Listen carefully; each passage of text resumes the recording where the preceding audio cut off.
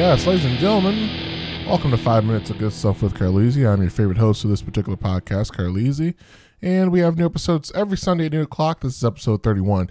And hey guys, did you listen to the last episode? It was very fun. My wife Keelisi was on, and we talked and chatted and talked about some things. Go back and listen to it if you haven't. It's very fun. Hey man, I gotta be real with you guys. This is gonna be good for my memory, my taste buds, and good for everyone else who doesn't know about the sponsor of this podcast, Cornerstone Sweets.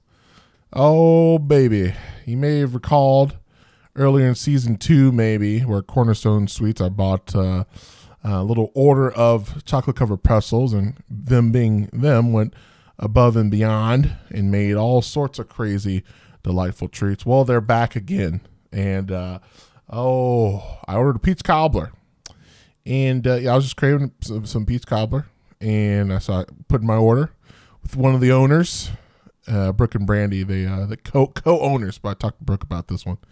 And, I wasn't expecting immediate service, but within a few business days, my order was complete. And little did I know that my life was going to be changed. Very good. I've never had a peach cobbler that was that crunchy. I mean, the top layer, crunchy. Think about it right now. Then I could put a little ice cream on top of it. Oh, baby. So shout out to them, sponsor. We're going to have them on eventually. They're in wedding season right now, so I doubt they have time for an interview. But we're going to interview our sponsor of the podcast. But if you're looking for some sweet treats and you're in Northeast Ohio, please go and visit my sponsor's webpage, Cornerstone Sweets. They're very sweet, as it were. Very sweet people. And they are, amazing bakers and, chefs too. Their whole family. Just amazing. I wish I could do that. But hey, besides that, I've talked about food for half the time. That's okay because food is important. Speaking of food, we went to a murder mystery dinner. I don't know if you guys have ever been to one of those, but I'm a big murder mystery dinner kind of guy. So took my mom to her first murder mystery, and let's just say it was knocked out of the park. They did a good job, man. I would love to see. I think if I were to retire, so I'm going to start a blues band, and I'm serious about this. Blues band will start. I think I'm going to try to join a murder mystery dinner theater because I would love to, just the people asking me questions and I can just lie to them and tell them random answers. Oh, that's like if there was a third love language, like you only have your primary and your secondary. The other ones are there, but they're not really, you know. But if I had like a third love language, that would be on that list. Oh, so good. But they had a lot of fun. I had a lot of fun. They're doing one in October. May go back. Who knows? But what a niche part of theater. Murder mystery things. I don't know. I really enjoy those. So, and the food was good too.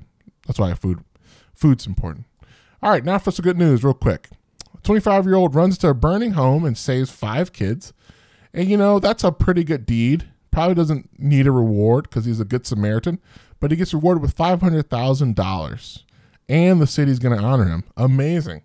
This guy who was getting into a fight with his girlfriend at the time goes out for a little drive, let the fumes go, and he sees this house engulfed in flames. He ran in the house screaming like crazy. There was 4 kids and a friend there, and they all got out safely. But oh, wait, the 6-year-old sister wasn't there.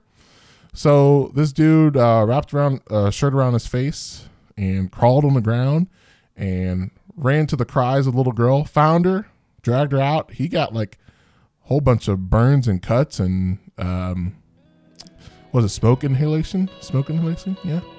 And then they started a GoFundMe for him. Go figure. And the boy got $550,000. Amazing. Shout out to the Good Samaritan out there, man. You guys are good news. That's what it's all about. See you guys next week.